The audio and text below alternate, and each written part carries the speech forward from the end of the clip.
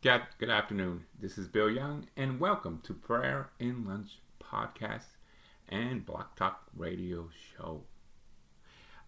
Today is Thursday, and it's January 12th, 2017.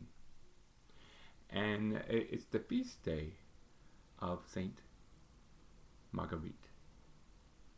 Now, Marguerite, maybe not as well known in the States, but those friends from the north in Quebec and specifically Montreal who may be down in South Florida for the next few months, today is her feast day. But we have a lot to learn from Marguerite. She always felt she had a calling to be a sister, but back in France where she was born and raised, two convents turned her down. So a wise priest, a friend of hers, said, maybe God has another plan for you. And he did. And like us, God has a plan for us. She actually, a priest, a bishop from the New World, was talking to her and said they need help in Canada, in Quebec. That was even before it was called Montreal.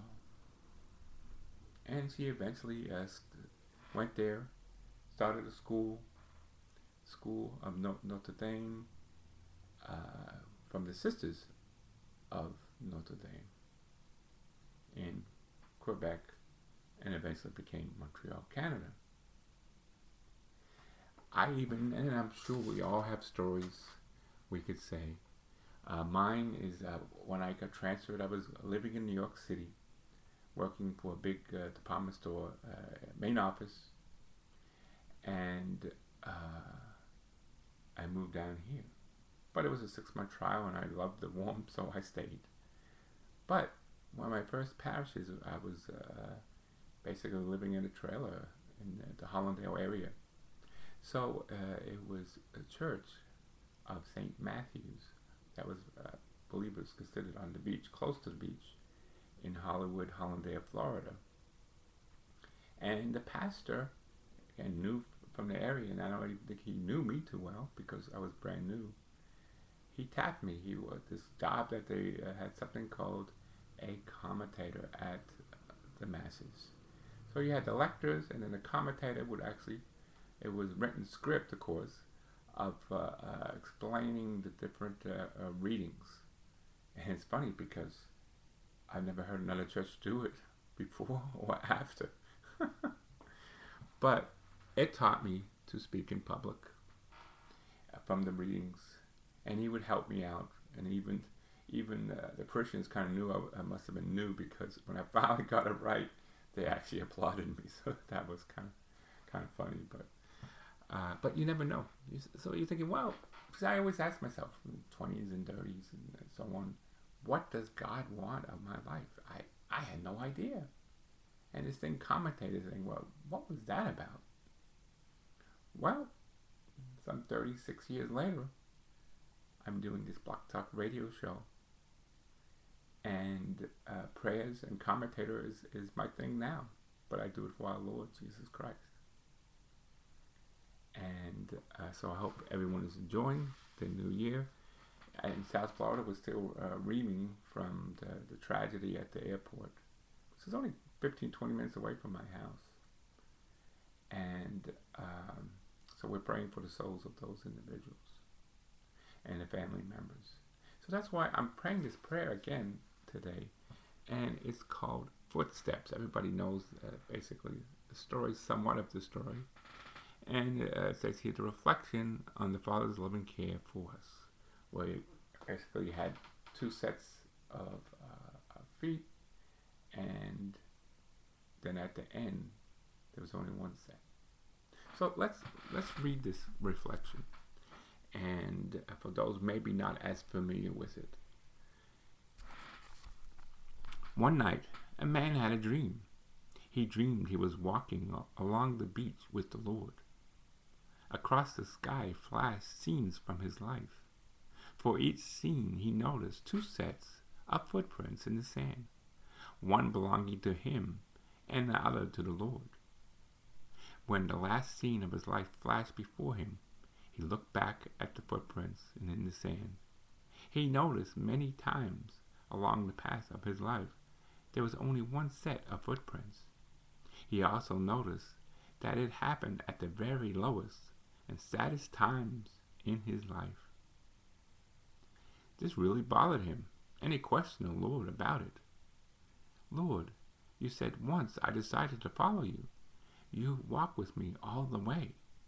But I noticed that during the most troublesome times in my life, there was only one set of footprints.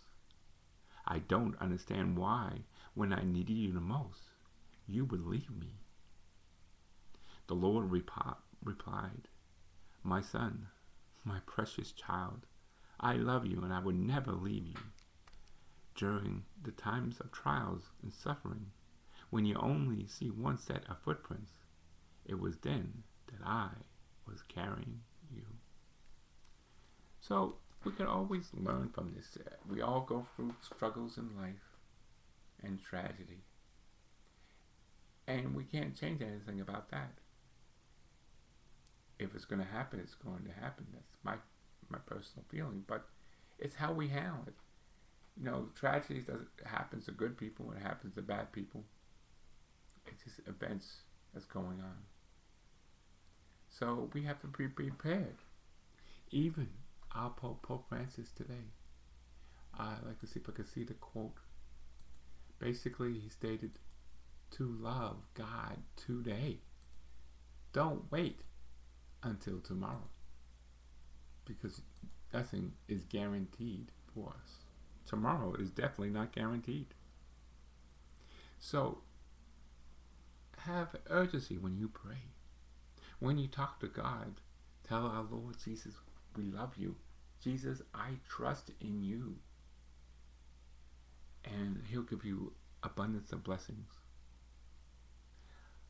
And ask for the help of the saints and angels.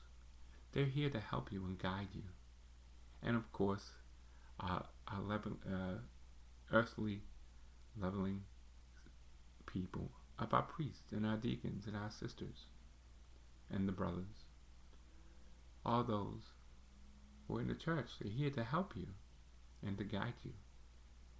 Sometimes we get lost in Sunday Mass and it's more of an obligation and to get it over with than the feeling of our Lord. But as Catholics, one of the greatest things that we have is to receive our Lord's body and blood of Christ. So please, find a church that gives the body and blood of Christ. Because to me, that is the most perfect way. You know, if you notice in the Mass, even the churches who do not give out the blood, the priest always takes it. And I guess they get around and say, well, he takes it for all of us. But personally, I'd rather have it myself. So I even make sure I go to churches that give both, which is a rarity. You know, I remember talking to a friend of mine who he says, you know, how could you have that? Everyone else drinks from that same cup.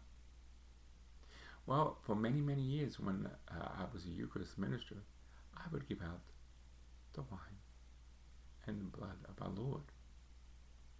And when there was remaining left, I would consume the remaining in the cup. And I never got sick. So people were worried about the germs. I've never got sick from consuming the wine. Now I understand if you have a bad cold, don't take the wine. You don't want to give, you know, it's like God says, don't press it, basically. So, but if you can, if you're feeling okay, you could do it. I know some parishes, this was in, I believe when we were visiting in Charlotte, North Carolina. And I always like going to, when I'm traveling to different parishes, because you get different ideas and you see different things. The Mass was mostly in summer was in Latin, actually. But also the main thing was when receiving Holy Communion, you had two different choices. They had in the center they had kneelers up front, so people could actually receive the body and blood of Christ at one. The priest only would dip the host into the wine and then give it to us by mouth only. And then on the sides, you had Eucharist ministers just giving out the body. So those who didn't want to have the body and blood could go to the side to the Eucharist ministers. And I thought that was a good idea because, some people think, well, it's about the germs. Well, if they're dipping in and the wine, then there's no germs.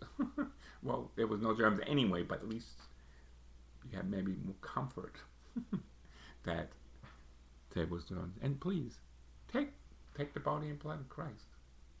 Find a church that does that. Or if your church doesn't do it, ask them why. And that maybe you could help out and give out the blood of Christ because maybe they don't have enough Eucharist ministers to do both. You have to have more. So, whatever it takes, God loves you. He's always going to be with you. So, when you can, receive the body and blood of Christ. Amen to that. And as always, if you have questions or comments, please, you can make comments here at Block Talk Radio. You could also on my podcast at peoplepodcast.com.